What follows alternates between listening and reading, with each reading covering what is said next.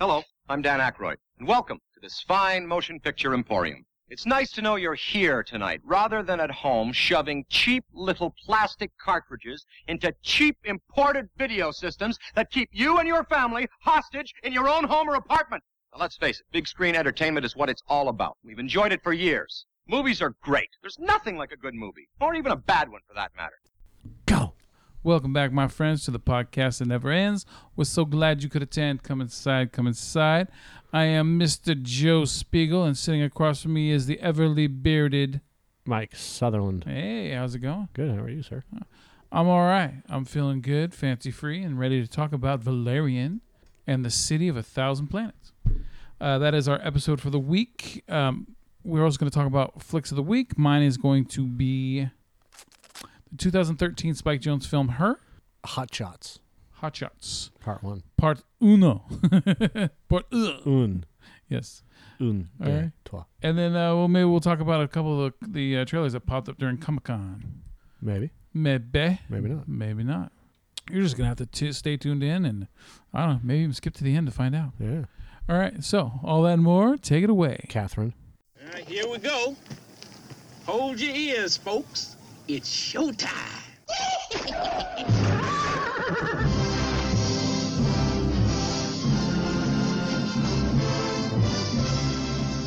Meanwhile, How you doing? how you doing? How you doing? How you doing? How you doing? How you doing? How you doing? How you doing? How you doing? All right, let's do it. Where the fuck did that come I from? don't know. He's I already got- told you what I was going to do with He's that. got like You don't listen. baby names. You're going to fucking Yeah, round that's them what off? it is. Baby names. Next week's going to be Bella. Yeah. All right. Baby names. Because you didn't hear me on the first, when I wanted to do the Perry Cox thing. But it's okay. Did it already get taken away? Yeah. All right, good. All right, so Mike and I went and saw Valerian, of course, this week, and I just want to point out that there's certain things that I'm attuned to when it comes to Hollywood.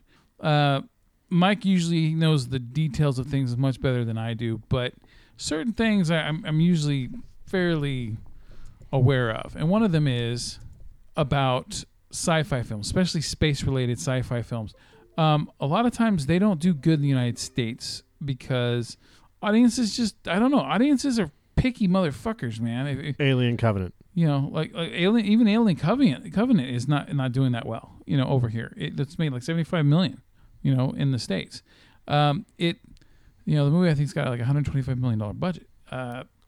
But other movies too, there's other side. I mean, you even go back to the original, not the original, but you know what I mean. The Fifth Element, Luc Besson's 1997 film, which is a classic, which is weird to say because I saw it in theaters and to say it's a classic now, but it is. That movie, even though it made a bunch of money worldwide, it did not make that much over here. It made way less than its production budget over here in the States. Made $232 million. Yeah, worldwide, yes. Overseas, though, it took in way more than it took in over here. Over here, it was not a success. And my prediction is, now, not worldwide, okay, for Valerian. My prediction for Valerian is domestically, the movie is not going to do good here because... So what? Because... I don't know why you even need to fucking say that, but Mr. Downplay. But I'm not downplaying anything. I have a response to this. I made a prediction a long time ago that Valerian will not do good here because American audiences, for some reason, don't like to go see a lot of space movies. Guardians of the Galaxy. Guardians of the Galaxy 2. That aren't usually those are Marvel properties, dude. I mean, I'm talking about. Those are the safe ones to go to. Everyone knows about, Marvel setting it all up, be connected with all the other shit that they're doing. Or Avatar, how much, James Cameron, his name's on it, and how much they pimped the shit out of that movie, and Star Wars and Star Trek. Those ones are what I call the safe sci-fi movies for American audiences to go to.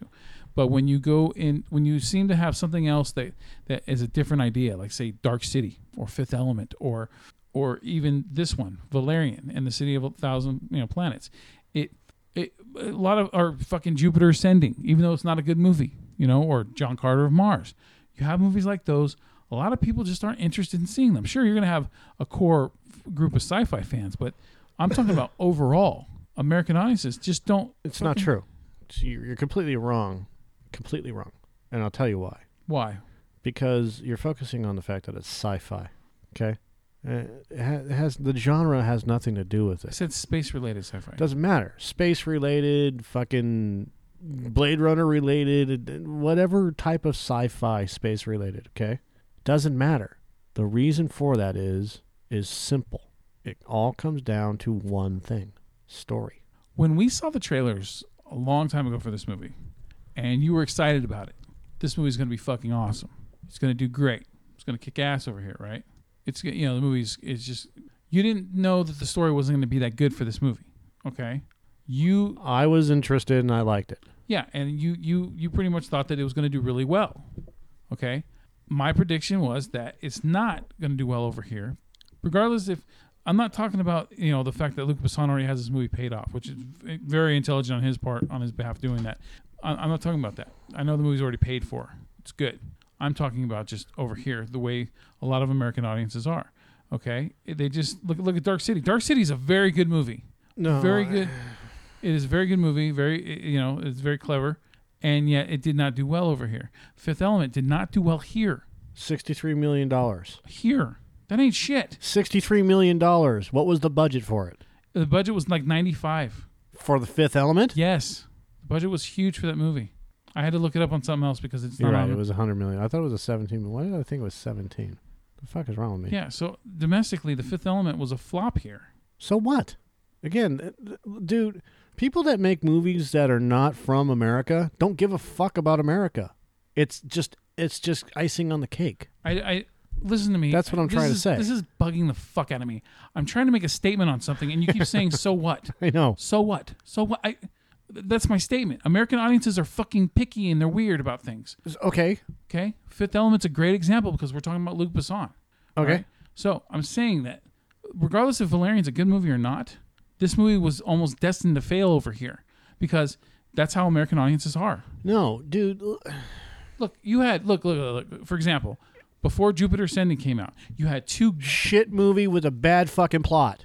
Okay, and I agree. After the fact, but beforehand, before you know anything about it, the Wachowski's name's on it, so it shows a little bit, maybe some interest in there. All right, but the selling point: Channing Tatum and Mila Kunis. That shit doesn't matter, dude. You're missing a huge part of this whole thing. Missing a huge part of it. What, Mike? When people go see movies, what's the first fucking thing that they do after they go see the movie? They say what they thought about it. Yeah, and then they tell everybody. Yeah. This movie sucks. Don't fucking waste your time. But Jupiter Ascending looked interesting before we saw it. It doesn't matter if it looked interesting or not. Before we see the movie has nothing to do with it. Take that out of it. It's after. The box office is built on all these bean counters going, this is how much the movie's going to make, and this is what blah, blah, blah, right? Yeah. Okay. When a movie comes out and people go see that movie, they're going to go tell their friends, don't fucking waste your time. That's why we have movie critics. That's why and what bugs me about the movie critics is these people that go see the movie months in advance. Yeah. And then they give some fucking glowing review of the movie, which is not even true because they're getting paid. Yeah. Oh, they're little fucking corporate shills. And then people go see this, and then we get sucked into going to see this movie, and then we come back and we're like, fuck this movie, right? Yeah. Or in the case of The Fifth Element, which should have done much better. But because Luc Besson... And they marketed the fuck out of it over here. I know, but because it's different than what people are used to. Now, that's a movie that's also grown a cult status, okay? It's a good movie. Is it a great movie? Its style is great. It's really cool. Yeah, its style is great. But it's not fucking... I wouldn't say it's an overall great movie. Look, is it Die Hard great? No. That's look, if you can hit the Die Hard great level, Yeah, but most things can't hit the Die Hard great level. doesn't matter. If you can come close to the Die Hard great, Look, you got a good movie. Fifth Element has over 20 years, man. It's grown a fan base, and it's got memorable characters, great memorable characters. But okay, that's fine. And that's going to bleed into my review for this movie. But here's the problem with your whole argument about I don't know why you need to shoot my idea down. I'm not shooting your idea down. I'm adjusting it. Okay, just okay. Then I'll shoot it down. Your whole idea is shit because you're taking the wrong. You're taking the wrong avenue. Okay, and your whole idea is not shit. I'm you know, if you're gonna be a dick to me, I'll be a dick. But the idea of Americans not liking sci-fi or any of that is a horseshit way to go about going into the Valerian Review. I said Americans don't like certain kinds of sci-fi, different kinds that are they're just, it seems odd to them. They like something familiar, something comfortable. Star Trek's been around for a long time. Star Wars has been around for a long time. Okay, Star Wars is technically not a sci-fi movie. It's a fantasy movie. That's why I say space-related sci-fi, don't I? Okay, space opera. That's what Valerian is sci-fi fantasy. Right, but it's not. It's a whole genre unto itself. That's why they call it space opera. It's same shit. Doesn't matter. We're fucking splitting hairs. Again, that's not true, because it doesn't matter what type of movie it is. Okay, the genre. Take the genre out of it. It's not necessarily sci-fi. It's anything that makes us, the fucking egos of the world, uncomfortable. In the way that you're right is, if it's different, then they don't get it. People like familiarity. I understand that, but again, I'm not saying I agree with him. I'm saying that when it comes to these kind of sci-fi movies, look, you want to do this whole big picture thing. I'm narrowing it down to something. I don't give a fuck about big picture. I'm trying to get to a point here, and the point is that who gives a fuck about familiarity? How about this? I'm trying to give my side of this review. I'm going to give it. You give your side, and hopefully we meet in the middle. Right, but again, all right, do your thing, and then I'll do my thing. Right. So, I knew that this movie was not going to do well over here, because just American audiences, they're fucking weird. So, but regardless, because this movie has a lot of selling points to it. I mean, the first selling point, of course, you got Luc Besson on it there. Luc Besson, I mean, guy's made a shit ton of his American films are good, but if you've actually taken the time to watch some of his actual French films, he does those even better. It's not my style. I'm not much of a foreign film fan, but whatever. Look, I'm going to compare this movie. Hold on. What? Fuck you and your sci-fi bullshit. So yeah, so Luc Besson, look, there's certain things you have to compare with. Okay, when you're talking about, you know, alien movies with Spielberg, you always go back to E.T. or some people might even do Close Encounters, right? War of the Worlds. Depends on the person, but usually you got the go-to, right? Yeah, right. But so, you know, talking about one that didn't work, or Tarantino, yeah, you go back to Pulp Fiction, because most people use Pulp Fiction because that's usually considered by most as greatest.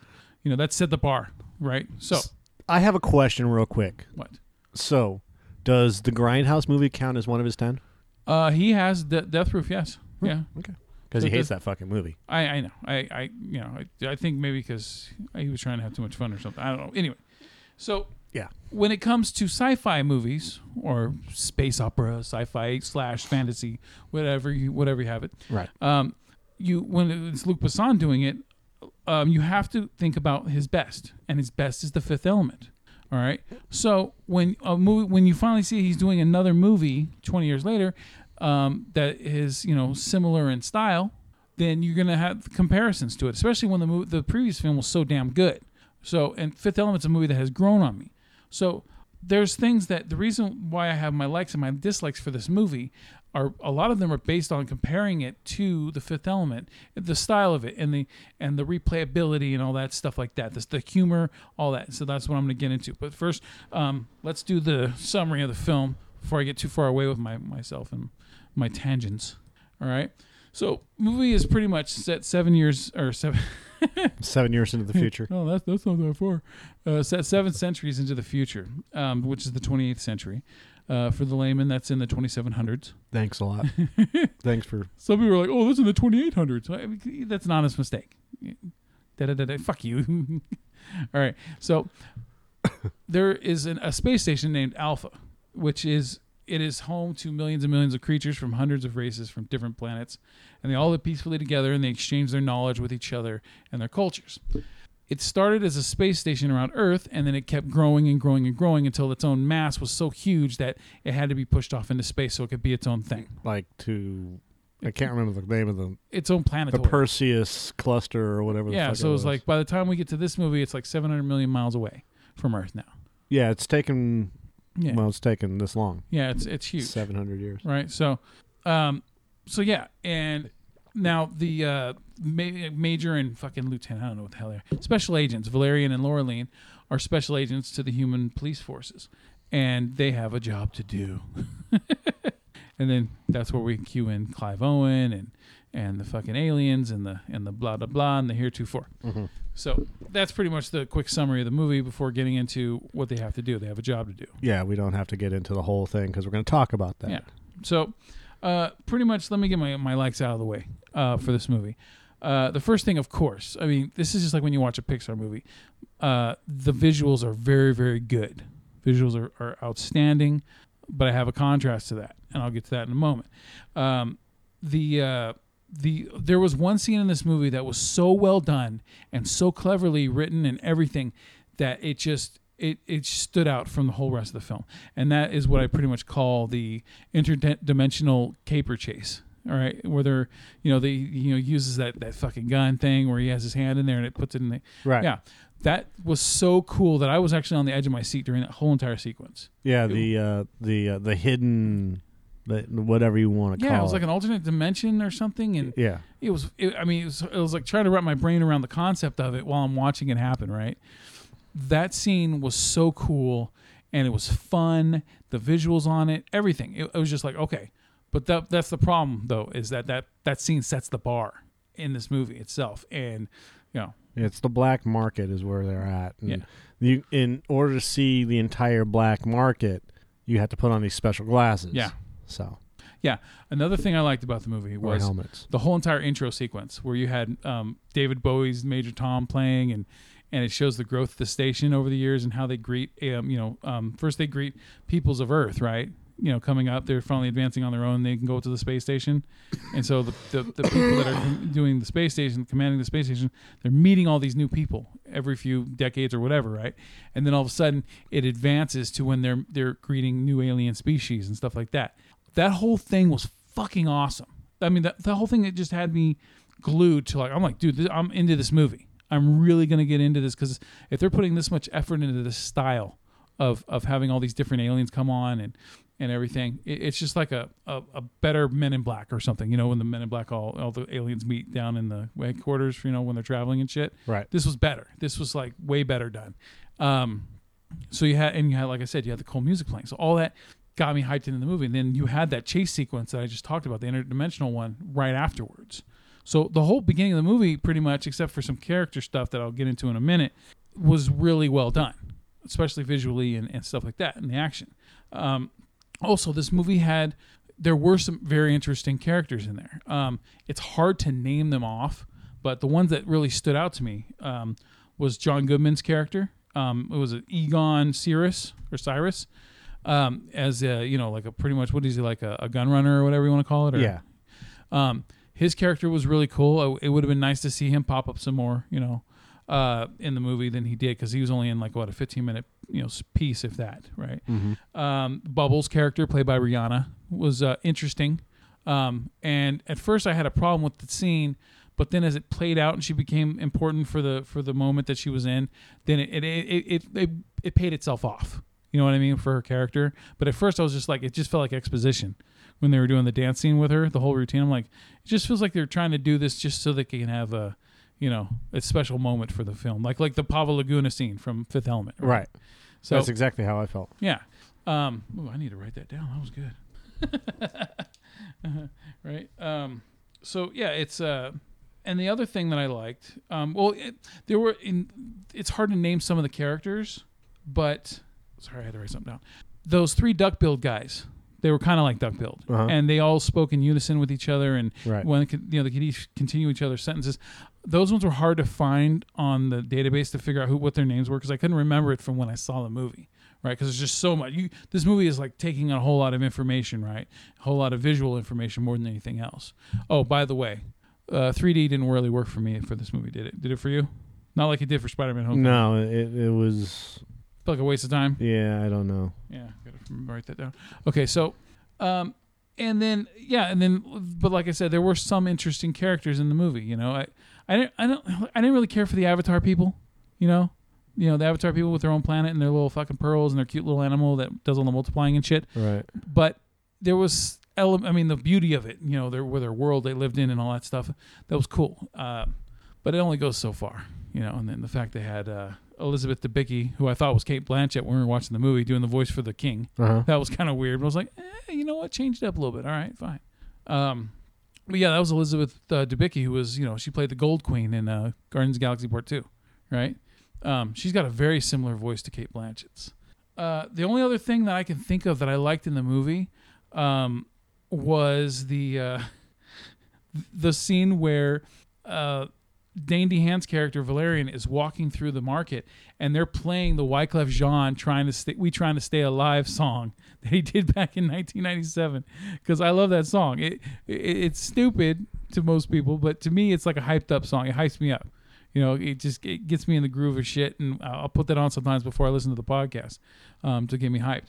I love the fact that they played it in this movie because it got me hyped for the scene. You know, that leads into when you meet Rihanna's character Bubbles. The character. Sorry about this. Was it the Ethan Hawke's Jolly the Pimp? Was his name Jolly the Pimp? I think. I don't know. All right. Ethan Hawke's quick appearance was pretty cool too. But also, I don't know about you, but I love Rutger Hauer. He's one of those actors I never think about, but when I see him, I want to keep seeing him. Does that make sense? Sure. And when he popped up at the beginning of this movie as the president of the Federation for Earth, I was like, "Oh, it's in the past. They're not called Shingus. Those three characters. Yeah, Shingus. Yeah, Okay. they're resembling flightless birds with a snout instead of a beak. Yeah, they have these really small wings that don't look like they do anything, like they're like unevolving the wings or something. So yeah, those three characters were kind of cool. They reminded me a little bit of a more intelligent. Remember the worm guys from Men in Black? Sure. It was kind of like that. This movie's version of those, in a way. And yeah, that's it. I mean, Ethan Hawke's character, his little cameo was pretty funny for a minute, but then I have the other side of this, and the other side is, well, do you want to do yours or your positives first, or you want to bounce it? You want to bounce it like a ball? All right. I don't have many positives. I like the effects, so they were pretty fucking awesome. Yeah, and I could tell that like the concept art for this movie was probably pretty fucking amazing too. Yeah, but it seemed to have just tried to brush through all this stuff. That looked really cool, but then it just to get back to the story, and the story wasn't anything that special in the first place. Yeah, I mean, some of the chase scenes, some of the other stuff that happened, I do like the little Shingu guys. Thought those were pretty cool, but I mean, is this better than Jupiter Ascending? Oh yeah, this is not a shitty movie. No, it's not a shitty movie. It's just meh. It's just it's a touch above meh for me. That's So what? That's all your positives are? The visuals and a couple characters? Yeah, I don't look. Here's my take on the whole movie. All right, and going to the whole reason why it didn't work. Okay. What works with this movie? Some of the characters, the Shingus, Herbie Hancock. You liked Herbie Hancock? Yeah, because he wasn't a 100% there all the time. Yeah. Cara Delevingne worked fine. Yeah. Okay. John Goodman's character, that whole opening scene. Yeah. Worked pretty good. Yeah, it was cool. And then once they get to the City of 1,000 Planets, it kind of falls apart. Yeah, it was like, let's just show you all the shit we got, and then, all the different sections. Yeah. And the atypical bad guy who's, the Clive Owen guy that, I'm going to do this because these guys freaking just blah, blah, blah. And that whole breakdown didn't work.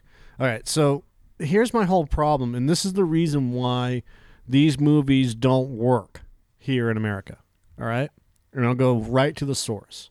When Star Wars came out, 20th Century Fox wasn't really happy with it. This movie is going to be shit. We'll be lucky to break even on the movie. Yeah. Blah, blah, blah, blah, blah. Alan Ladd Jr. was the one that said, I have faith in you. This movie's gonna, do good, but, you need to sell it. Yeah. All right, fine. So they went out and sold it. But here's the thing. It's the story. Mm-hmm. Who gives a fuck about everything else that's going on in the goddamn movie? Okay? My problem with the entire thing comes down to I don't care about Dane's character. Yeah, Valerian. I don't care. I care a little bit about Cara Delevingne's character because she actually showed some, chutzpah, interest. Yeah. She actually had, she was actually a decent character. And she wasn't pining after him. But I don't give a fuck about those characters because there's no emotion behind them. No. There's nothing about those characters that makes me want to care about them. Yeah. So when I go and I watch Star Wars and we see Darth Vader come in, we see Princess Leia and she's like, fuck you, fuck you, fuck you, yeah. right?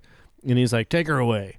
Yeah. And then the droids go down to Tatooine. Yeah. And then they meet up with Luke, and then Luke meets with Obi-Wan, and it's just this succession of things that are happening, right? Yeah. But we learn about Luke.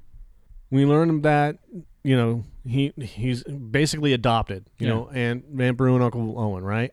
And then he meets Obi-Wan Kenobi, who knows too much about Luke, but he's kind of mysterious. Yeah.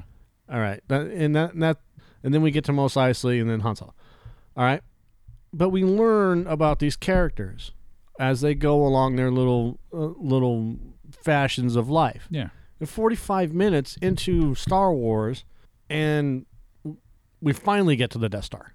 Yeah. Give or take. It's like an hour, maybe an hour and 15. Yeah, it's a build-up. That's what's missing with these movies. That's why these... Look, in the argument that we had at the beginning of the movie, and I'll tell you right off, the reason why these movies don't do good has nothing to do with their genre. It has everything to do with word of mouth. People go see these movies on opening day, and they immediately say, don't fucking waste your time going to see this movie.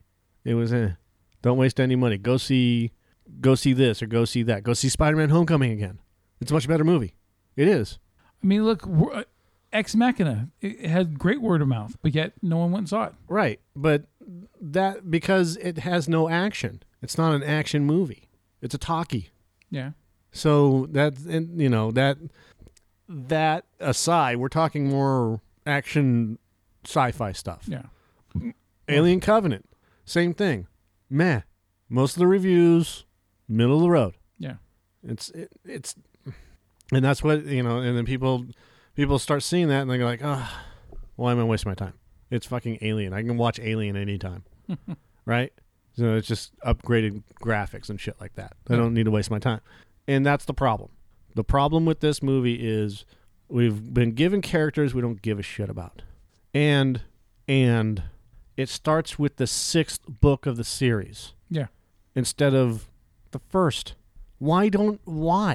Look, I know we're not trying to rebuild the wheel here, okay? But why? Why not do things simple? Well, yeah. Keep it simple. Why are you pulling a George Lucas? Right? He had no choice. He was just making Star Wars, and all of a sudden it's boom. Yeah. And he's like, "Fuck! Now I've got to there's fix a past. this. There's a past that wants to be delved into. Yeah. Now I've got to fix this, and this is not the first story, so I'll make it the 4th story. Yeah. And this starts off on the 6th book. Well, you have to give us the characters. You have to introduce those characters to us. Yeah. To make us care. Yeah, I remember you reading about the comic, and the Laureline character, she's from the past. That he time travels and she goes with him. They're right? both time travelers. But she became a time traveler with him. Like he found her in the 11th century. Well, I think 11th century France or something like that. I didn't read any of that, but I did. Yeah, 11. She's a peasant girl from 11th century France. In the debut adventure Bad Dreams, she rescues Valerian from the enchanted forest of Orleans, and then she discovers accidentally that Valerian is a time traveler, forced to bring her back to the galaxy. Blah blah blah blah blah. But see, that would have made a much better fucking story. Yeah, we would have learned who she was. We would have learned everything that's going on. Yeah, and then we would have learned that Valerian is this guy that is a kick-ass fucking save the day type of guy, this hero. Yeah. And as the series develops, she becomes more involved, Yeah. And you can do that with one movie. But this movie, the only way this movie tried to emotionally connect you to these two characters was by him trying to woo her into bed. You know, and then it went from him trying to woo her into bed into him wanting to marry her. Yeah. You know, because she's so irresistible to him. Hey, Laureline, marry me. She's the only one who says no. No. No, I won't, you fucking bad imitation of Keanu Reeves. He looks... Dude, Dane DeHaan looks bored in this movie. Oh, he looks like he's half asleep, half awake. Like whatever direction you're going into. Like he's on fucking heroin. Yeah, to me he's like a Xanaxed Leonardo DiCaprio from when look, Dane DeHaan's 31, but he looks like he's fucking 17. Yeah. He looks like the young Basketball Diaries Romeo and Juliet Leonardo DiCaprio. Mm-hmm. You know, and Basketball Diaries fits because he was getting high as fuck in that movie. So there you go. That's what he is. He's Basketball Diaries DiCaprio at the age of 31. Sure. For me. Yeah, he doesn't sound anything at all like fucking Keanu Reeves. Hey, don't get defensive. If you see it that way, you fucking see it that way. That's fine. Whoa. All right. Whoa. Whoa. Now I'm turning into fucking butthead. Yeah. Let's say our boobies. Boobies. Yeah. Boobies. Yeah. All right. Are you threatening me? Yeah. So this would have worked out so much better had they started it off at the beginning with the very first book, or taking from the very first novel. Yeah, and you could have started it off with the creation of Alpha still. You know what I mean? Because the creation of Alpha still had nothing to. If you think about it, it just set up where they're at in the current, the present day time, right? You could have still done the Alpha with that. Absolutely. You could have started off with the whole Alpha thing, and then jump into fucking whatever the story is from earlier. Literally, you could have jumped right into France. Yeah. Why didn't you? Yeah. Why didn't you? Yeah. Exactly. You could have.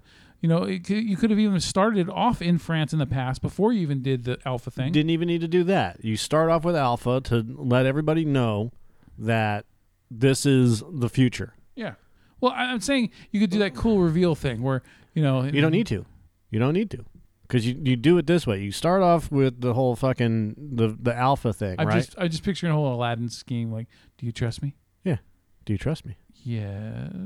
And he just grabs it and then he takes it through the time portal. Right, but no. Valerian. No. Well, Valerian. I'm Joe. Bad director. Fuck you, man. B movie extraordinaire. The debut adventure is called Bad Dreams. And she rescues Valerian from an enchanted forest. Yeah. So all you have to do is you go to you do the same opening, and you go to the command center. Yeah. And you have the guy say something along the lines of, "Can we still track him?" "Yes, sir. We know exactly where he is." Boom! You cut right to 11th century France. Okay. Yeah. If this is the 6th fucking movie, why has it not even been? I mean, this movie's based on the 6th book. Why wasn't it established in this movie that he's also a time traveler?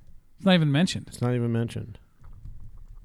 It's like doing an origin. This is the first film to set everything up. Yeah, it's called The City of Shifting Waters. That's volume 1. Uh-huh. I just wanted to make sure. I'm trying to figure out, and this is a fucking popular comic series, by the way. And that's what you told me. Popular in America as well. Doug Chiang, who was one of the artists on Star Wars, Phantom Menace, kept an entire volume of the series next to him so he could go through and reference a whole bunch of shit. Right here. Where is it? It's somewhere. Here we go. Yeah, Valerian and Star Wars. And the same thing with The Fifth Element. And Independence Day, and all this other shit. So it's a very, very popular series. The problem is that... thank God this movie isn't Resurgence. This movie's way better than Resurgence. The problem with this movie is you didn't give us enough to feed off of. Yeah. And you didn't leave us wanting more. Yeah, I got bored. I got bored with Owen Wilson's character, and he's barely in the movie. Owen? Oh. Wow. I'm sorry. Wow. I'm sorry. If you haven't seen the Star Wars Owen Wilson as lightsaber blades, you're missing out. All right. Clive Owen. Sorry. Clive Owen's character's not in very much of this movie, and he still is boring as fuck when he shows up, which pisses me off because Owen. I am a Clive Owen fan, and yet, and I haven't seen the guy in anything in years that I can think of that wasn't straight to Netflix or something, right? Uh-huh. And then he's finally in a big movie like this, and his character's this cliched fucking secretive general or commander who seems to be able to get away with everything, and everyone around him's like, that was a pigeon. You know, it's like, what the fuck? Like, how do you close off an entire gigantic mega-sized space station to everybody? And you saw how big that whole quarantine area was, right? Right. How are you able to close that off to everybody and no one knows shit? The aliens don't know shit. I don't know. It didn't make sense to me. It's how the fuck are you covering? Oh, because you got these special war robots protecting your back. Sure. It doesn't. No, it was weak to me. It felt like a story from an old sci-fi TV series. Yeah. It wasn't enough. It wasn't enough. This whole he destroyed a whole civilization and blah blah blah. Right. All right. So yeah, the whole concept of hiding this because this happened and yada yada yada, when everybody knew that happened in history. Yeah. It's fucking stupid. You can't hide the fact that you destroyed an entire planet. Yeah. Especially when you're on an advanced space cruiser that everybody knows exactly what you're doing. Yeah, and look, I don't want to knock Dane DeHaan. I don't want to, but we got to. The guy is fucking boring. He was boring in the movie I just watched, Cure for Wellness. I rented that on Redbox recently because we didn't go to theaters to see it. You know, I didn't want to see it. The movie, to me, the movie is just like Crimson Peak. It's visually stunning, but after a while, the story gets so predictable and boring that the visual style, you don't even notice how good it looks anymore. It's just a waste of time. You're bored by the end of it. He was in The Amazing Spider-Man 2. He wasn't that exciting in that. I didn't like him as the Goblin in that, as the new Franco, and also in Chronicle. He's got weird ears. I don't want to hate Dane DeHaan, but dude, you got to show me something better than this fucking angry Yale scholar motherfucker. Okay, he just looks bored. Look at him. He looks, and he looks like in this movie. He looks partially out of it. Looks like an Ivy League douchebag. I don't want to. You want to make fun of his appearance and go ahead. PETA. I don't hate. Look at his hair. I liked. Okay, I think the only thing I can think of that I liked him in was in Chronicle for most of it, and in the Metallica motion picture thing that he was Further in. Than Never. Yeah, he was decent in that because he didn't have much dialogue. But that's it. I can't think of anything else I really liked him in, man. Yeah, just so. Yeah, look, if you're going to... It was a bad choice. Oh, yeah, and he played the son in that movie I gave high praise to, Place Beyond the Pines, which he's in the second half, that's the bad part of the movie. So, he's trying to be Ryan Gosling in that movie, the son of Ryan Gosling, and he can't do it. Yeah, I'm sorry. Ryan Gosling's already set the bar. So, if you're going to have this iconic character, and can I say iconic? Because... even though I don't know much about Valerian and Laureline. If you're going to have this internationally well-known character, yes. Yeah, if you're going to have someone like that, don't you think you should have someone more charismatic, someone more, I don't want to say camera-friendly, but, someone that just grabs your fucking attention, man. Yeah. Dane DeHaan does not grab my attention. And I don't know who the fuck's attention it's grabbing, but he's greasing the right palms or something in Hollywood. All right, I just don't know why. I don't know why. Certain actors they even push through, and he's one of them. And what else?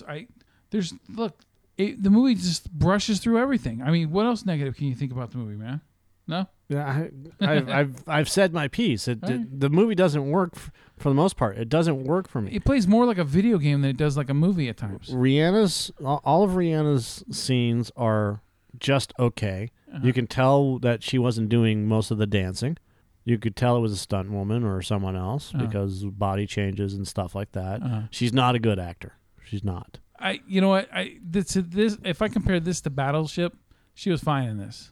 Battleship, she was bad. She's not a good actor. I'm not gonna put her on. I'm not putting her on a pedestal. The whole idea of him going into this weird, fucking Wallace and Gromit claymation thing. These odd-looking characters. I mean, and you've seen these odd-looking characters in a lot of claymation things where they have the hammerhead eyes. Yeah. Right. And you have the girl, whatever she is, whatever these creatures are. Metamorph. No, the the ugly fucking creatures with the big eyes. Yeah. And she's making all these faces. Yeah. I don't want that. Yeah. That was funny. Yeah. But it's not enough. Yeah, it doesn't. No, this movie. Look, and I compared it to The Fifth Element. There's this sense of humor that goes along with the entirety of The Fifth Element that keeps you giggling while you're also entertained by the cool action and the wonderful production design. This movie, I'm picking apart the visuals and I'm not enjoying the humor. I'm not enjoying the story. You know what I mean? If I start like looking at all the visuals and caring more about how this looks than actually listening to the characters speak and pay attention to the story, then they've failed. Luc Besson has failed with this movie. Yeah. And I don't like saying that because I like Luc Besson a lot, man.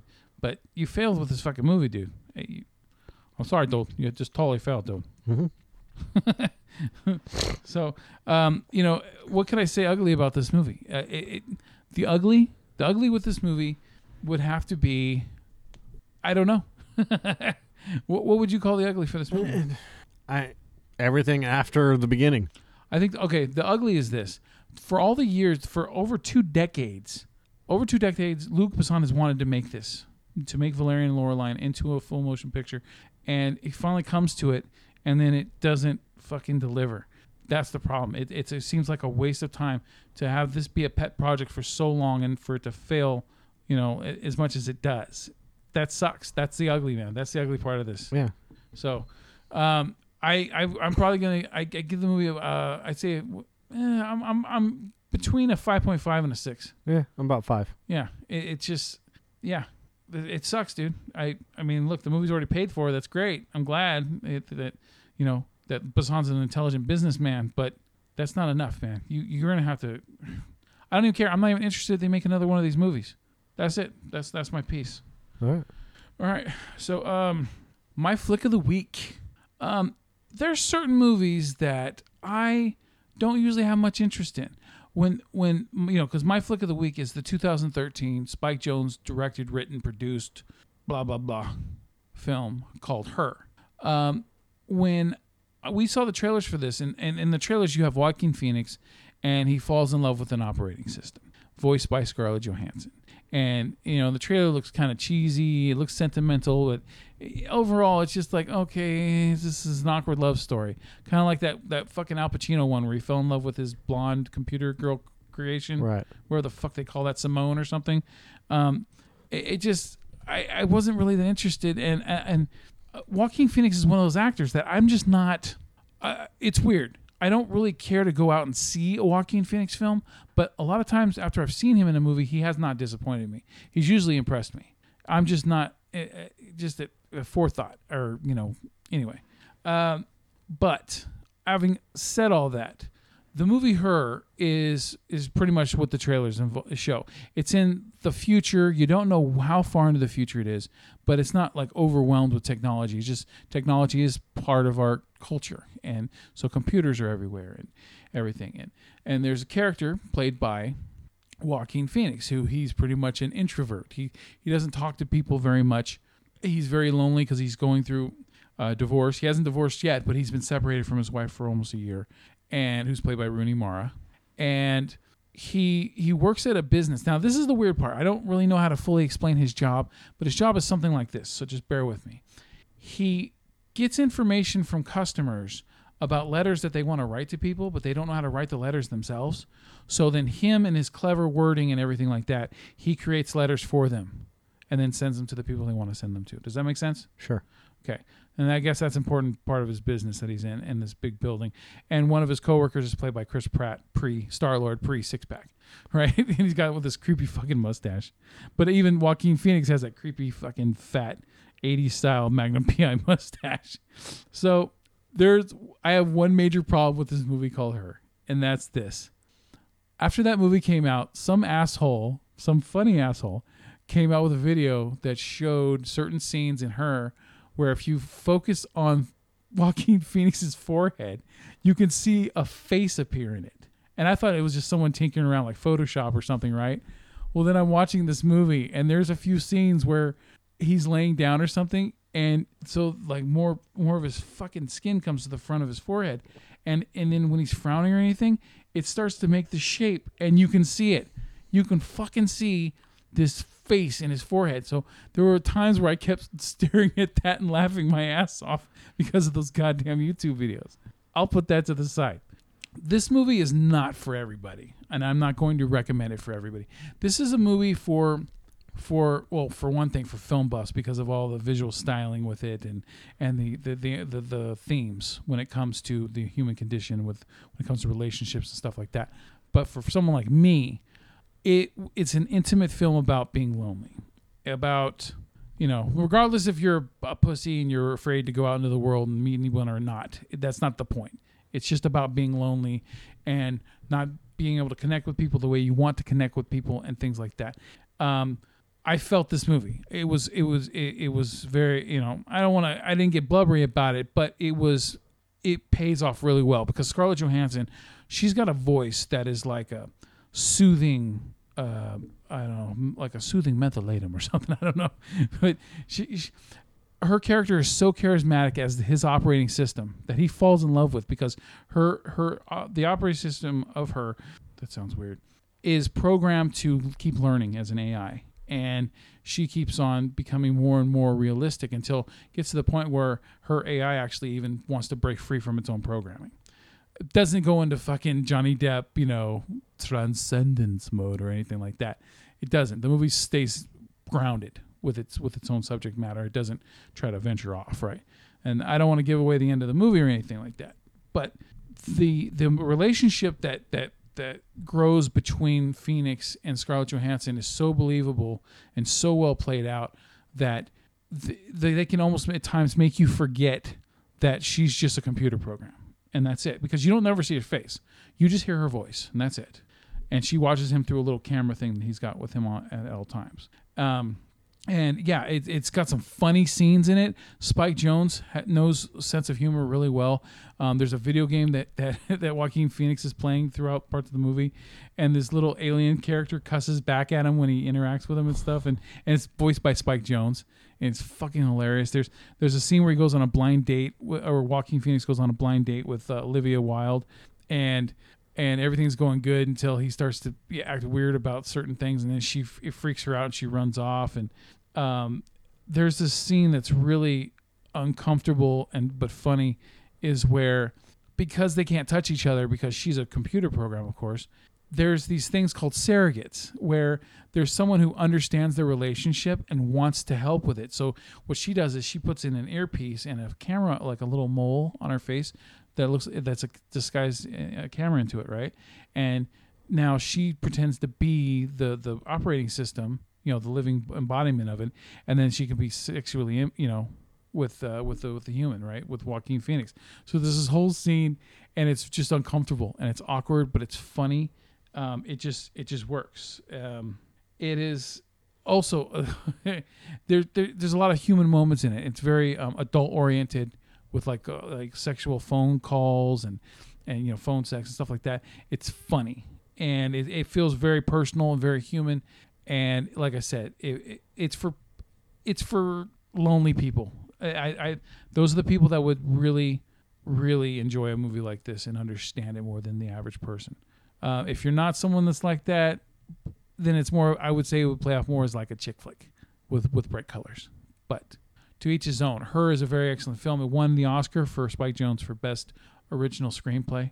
And yeah, I highly recommend it. I currently watch it on HBO now. All right. Also, the movie's got a 95% approval rating on Rotten Tomatoes.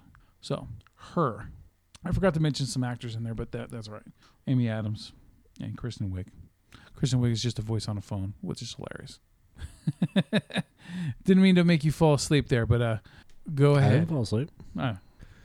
I know you're tired because it's late at night. We do a lot of shows in one evening. So yeah, I went a little long on that one because I really like the movie, and I think that a lot of certain people could really enjoy it. No, and I think that's important because on some of these, look, we're trying a new style.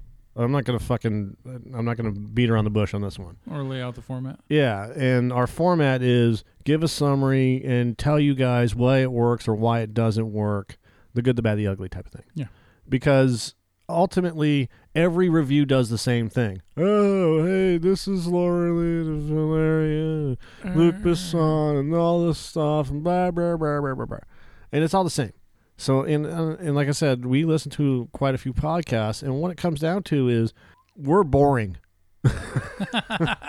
It's time.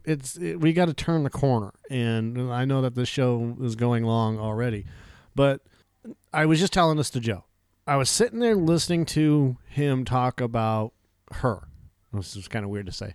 The movie. Her. Yeah. And I'm sitting there, and I'm listening to him in case I need to say something or interject or ask a question. But as he's talking, he's already answering all the questions anyways. And then I started thinking, okay, we're going too long, which technically we are going too long. We're 50 fucking minutes into this goddamn thing. And then I started thinking, well, am I just being selfish because I want to talk? Oh. And part of it is, yeah. So just shut the fuck up and let him finish, right? And then I thought about it. I'm like, you know what? Look, we do the movie review to do the movie review, but our passion is the flicks that we pick. Yeah. You know, we pick them and flick them. There we go. And that was a video store I used to rent from when I was a kid. Pick and flick? Pick a flick video. Yeah. And then my account got ruined because my uncle brought a movie back late and he threw it at the fucking employee there. Threw the videotape at the fucking employee. Lost our account. Oh, no. Asshole. Oh, no. He's dead now, though, so it paid itself off. Your life will never be the same. No, never. So. Thank God for Blockbuster. We're done? Sure. Jesus. Fucking Christ. Never going to get Come done on, with it's taking forever, man. I know. We're never going to get done with the podcast because you don't shut up. When's it going to be time for me?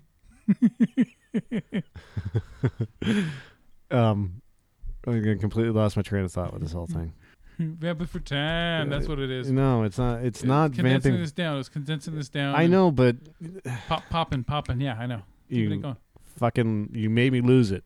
Thanks. In a good way? No. So as the show goes on, look, fucking movie reviews are boring as shit, and we want to do something that's not boring. Hey, if Joe Rogan was doing a movie review, I bet you'd be interested. They're still boring as shit. Have you listened to a movie review show? How many? I love Siskel and Ebert, man. I know, but how many? And Siskel and Ebert, look, we've prided ourselves on trying to be Siskel and Ebert or Siskel and Ebert-esque. That's why we fucking argue. Uh-huh. And I don't give a shit, you know? And then, that's right, because we got a 1-star rating, and I fucking find it hilarious because, look, Joe and I actually hang out with each other, you know, when we can, and at the movies and whatever else. Yeah. And we sit and we talk. Like, after the movies, we'll sit and talk for 2-3 hours after the fucking movie. Yeah. And that's no bullshit. But we don't not dislike each other. It's not one of those things where we have this fucking heated relationship where, you know, we pretend to, you know, deal with each other on the air and then go our separate ways. You know. It's not a Felix and Oscar thing. No. So when we're having this discussion on the air and I get pissed, it's a momentary thing. Or it's not really pissed. I'm playing devil's advocate, you know, and we started this from the beginning, which is be honest. It doesn't matter if we fucking yell at each other or whatever else. We don't carry it with us. We don't stay on it, and we don't take it personal because that's bullshit. The other side of this is that most of it's a gimmick. If I'm pissed off at Joe for some stupid reason, you know, like I'm going to say like 75% of the time it's a gimmicky thing. Unless it's Star Wars. Even then, it's a gimmicky thing because it's a show. Conflict is good, and we get, like I said, we got a 1-star review because some guy got pissy with me, and I think it's fucking hilarious that, you know, he was so angry about it that he actually left us a bad review. All right, you better not fucking name him. Don't give him that notoriety. Oh, fuck that guy. No. My review is Hot Shots Part 1. And if you haven't seen Hot Shots Part 1, then I think that movie fueled the parody fire during that time. No. Like it fueled it. Like it kept No. Like it kept parodies being really popular at that time period. No. Could you say no one more time? It started with Kentucky Fried Movie. stars Charlie Sheen, Cary Elwes, Valeria Golino. It's a parody of Top Gun. The time period movies, the period, yeah. And God damn it, it's funny. I watched it a couple of days ago, and it still holds up.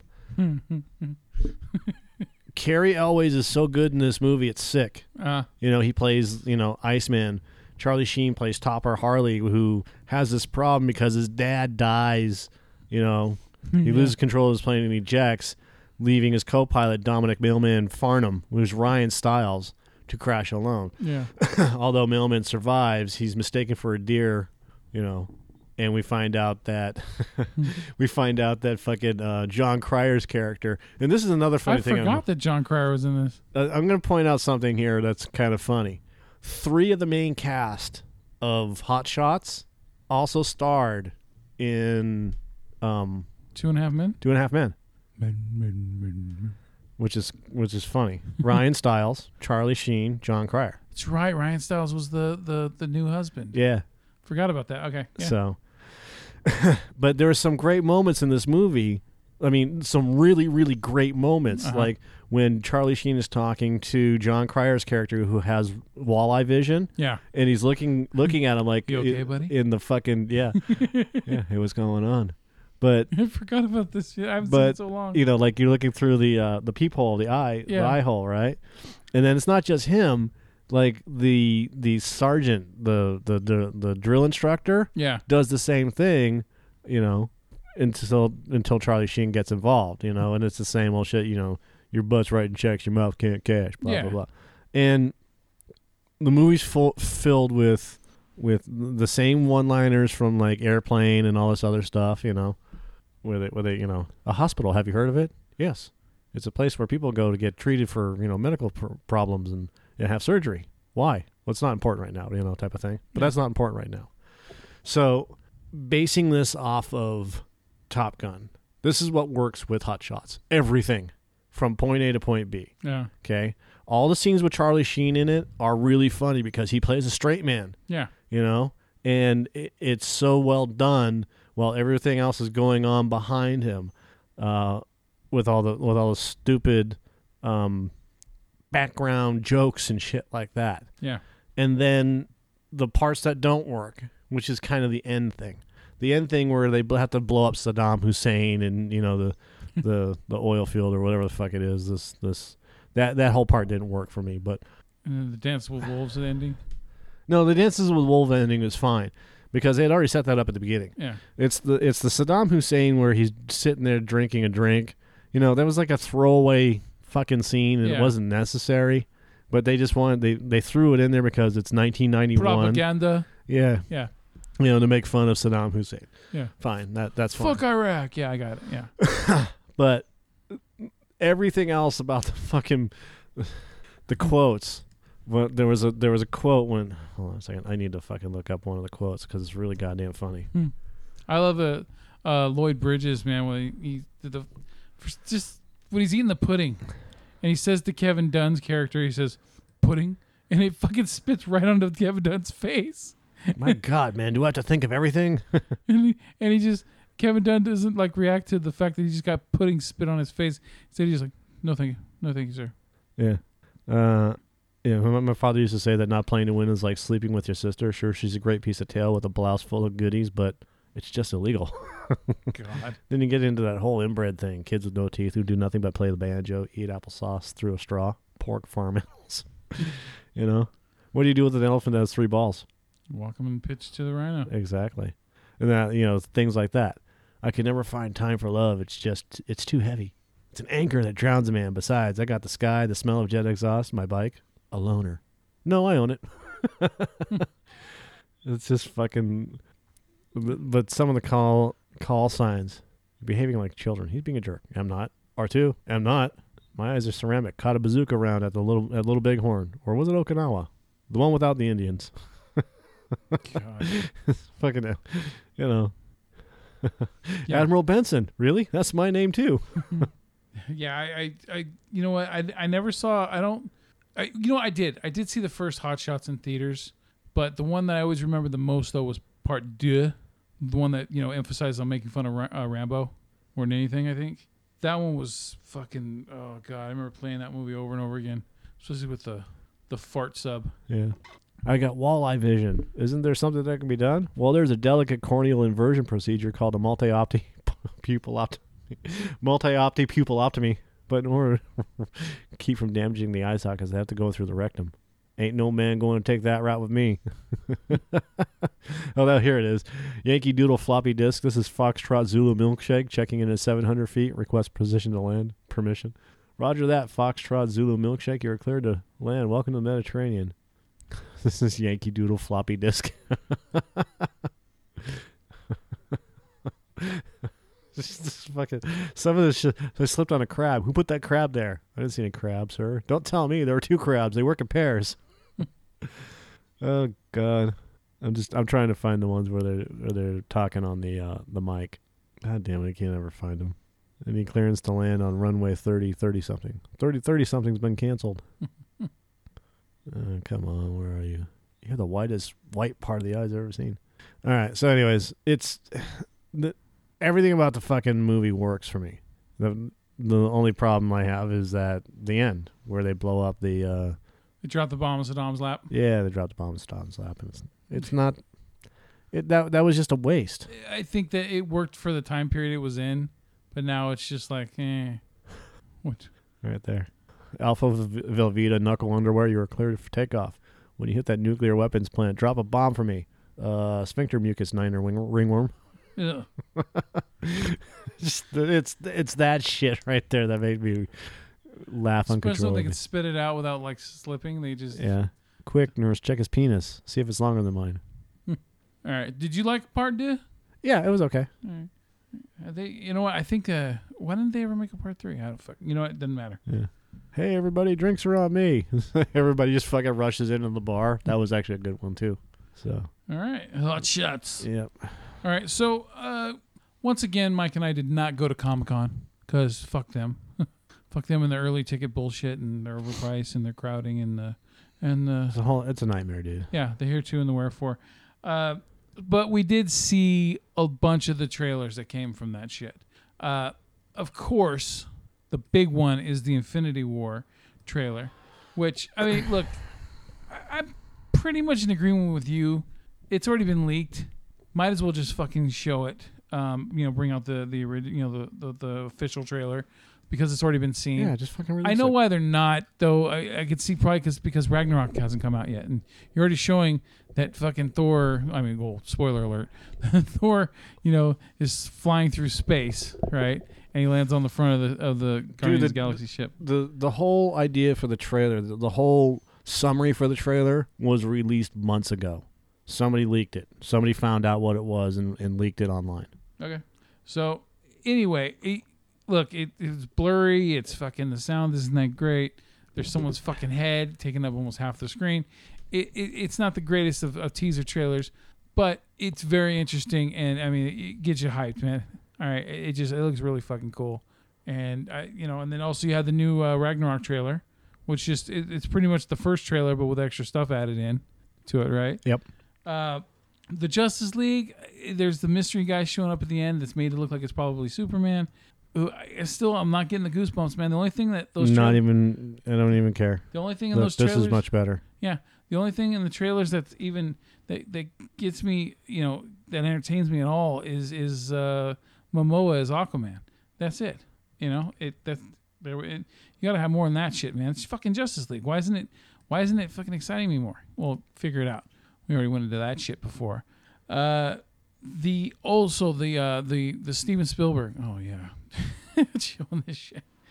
Spielberg's new movie called Ready Player One, which is based off a book. I don't know anything about it, so I'm not going to speculate. I think you know a little more about this shit than I do. It's just a pop culture book. Yeah, dude. But the movie, the trailer popped out, and it looks really fucking cool. It looks like a Kingdom Hearts type movie where you just have all this shit where you have, I saw off the top of my head, I saw the Iron Giant, I saw battle scenes with Freddy Krueger in them, and large scale battle scenes. It had the jousting fucking guys from the game Joust. There you go. You also had the bike from Akira. You had the DeLorean, of course, Back to the Future DeLorean, and there was other things also. There's a shit ton of stuff in there. It looks very, very interesting. It looks like it's going to be a shit ton of fun. I'm on board, and Spielberg's doing it. Okay, and I'm glad that Spielberg's doing something like this, because what has been our master complaint over the years about Spielberg? His movies have gotten they're good. They're always good, but they don't have that long lasting flavor of his 80s movies. Right. And so Ready Player One, that's like a what you call a hearkening or something, right? So I'm definitely interested in that one. Yeah. And okay, also the Death Note. They released a new trailer for Death Note, where you get to see, it's blurred in the background, but you get to see Willem Dafoe's demon character. Forgive me, okay, because I saw the whole cartoon series of Death Note, but I forgot the name of the demon that brings the actual Death Note book to light, the character of Light. But it looks very cool, and the trailer ends with you like interested in seeing where's it going to go, right? Right. So I really like that. That I wonder who was that on the ground next to the Iron Giant. A lot of people think that was Deadpool. Huh. There's Batman. Damn, that's just Orcs, Freddy Krueger. Yeah. This movie looks fucking great. And I like the Willy Wonka. See the Christine over there? Did you see it? Rewind it. I can't help it if you're fucking blind. No, I focus on certain things. And Why? why ask why when how is so much more fun? Okay, I saw Christine. Did you see the other vehicles? I saw the Christine. Well, all the other vehicles look the same.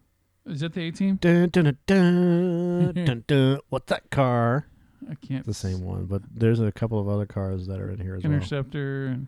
Yeah, and the Rush song "Tom Sawyer." Rush has a big part of it because is a huge part of the book as well, because the guy that wrote the book is a huge Rush fan apparently. Okay. So it's cool that they threw in Tom Sawyer. Yeah, the only time I think I've ever enjoyed Rush is when I watched that movie called I Love You Man, I think it was. That's fucking cool. All those cars. See, it looks like the wheels, man. I was Tron for a second. Fucking movie looks awesome. It looks fun. It looks a lot of fun. See, it looks like a Kingdom Hearts kind of thing. With that key. So what? It means nothing to me, though. Okay, now you say something to me, and then I'll say, so what? That means nothing to me. Let's see how empty it leaves your fucking soul feeling. It doesn't. You know why? Because you have no soul? Yeah. You soulless fuck. All right.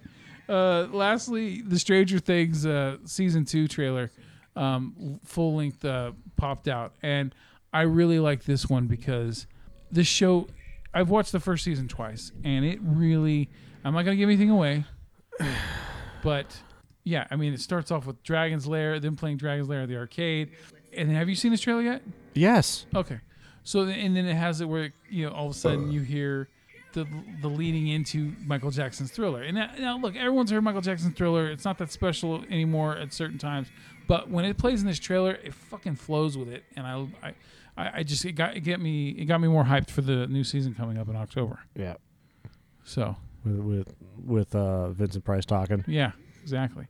It's really fucking good, man. Yeah. I was impressed, and I haven't seen Stranger Things yet, and I want to watch it. I'm going to watch it, but first season's 8 episodes long. But when I saw this trailer, all I could think of was like Hellboy. Yeah. And now he's not seeing anything, and then you hear Vincent Price come in, and then you hear that was a short one. Yeah. No, here it comes. But yeah, I don't want to watch the trailer because the trailer season 2 gives away some shit. So this is not the normal trailer. Luckily, there's a lot of things that it doesn't give away, so not too much is spoiled for you. Yeah. My recommendation is when you do watch it, don't watch more than a couple episodes a day. The reason why Valerian flopped at the box office. Maybe they have a better take on it than we do. Yeah. All right, so that's all I got, man. The Comic-Con had a bunch of stuff, had Walking Dead and other things, but who gives a shit about more Arrow and Flash and so that's all I got this week. You got anything else? Nope. All right, so I want to do it, man. Let me do it. Come on. You're stupid, Andy. Go on. All right, I'm me. You're you. C'est la vie. See, it's catch you on the flip side. It's dumb, isn't it? Well, yeah, because it should have just flowed off the tongue, but instead it feels forced. Yeah. Like, Yeah, I like the I, me, you're you. Yeah. That's fine. But it just has to flow. I know. I, me, you're you. This is Cinescape Magazine Podcast. Have a nice day. You're you. Listen to Escape. Fucking goodbye. Catch you on the flip side. There you go. Bye. Good show! Jolly good show! Jolly good show indeed! Hakuna Matata, bitches. This is the Cinescape Movie Podcast. We thank you for listening to the show, and if you have any questions or comments, you can email us or tweet us. My handle is @JoeSpiegel_Joe. My handle, that's what I call it, my handle. You can tweet me at, you can send me a tweet at.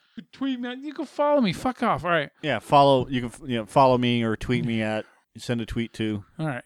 Follow would be better. You can follow me on Twitter. You can tweeter me. You can follow me on Twitter at @JoeSpiegel_Joe. And for me, it is at What about you? MPS5150 because I make it easy. Yeah, you do. Well, that's the end of the show. Thank you for listening. And please remember, share the podcast. Hey. What is it, Joe? Yeah. You see that little button over there? Yeah. Yes. All you What gotta do, button?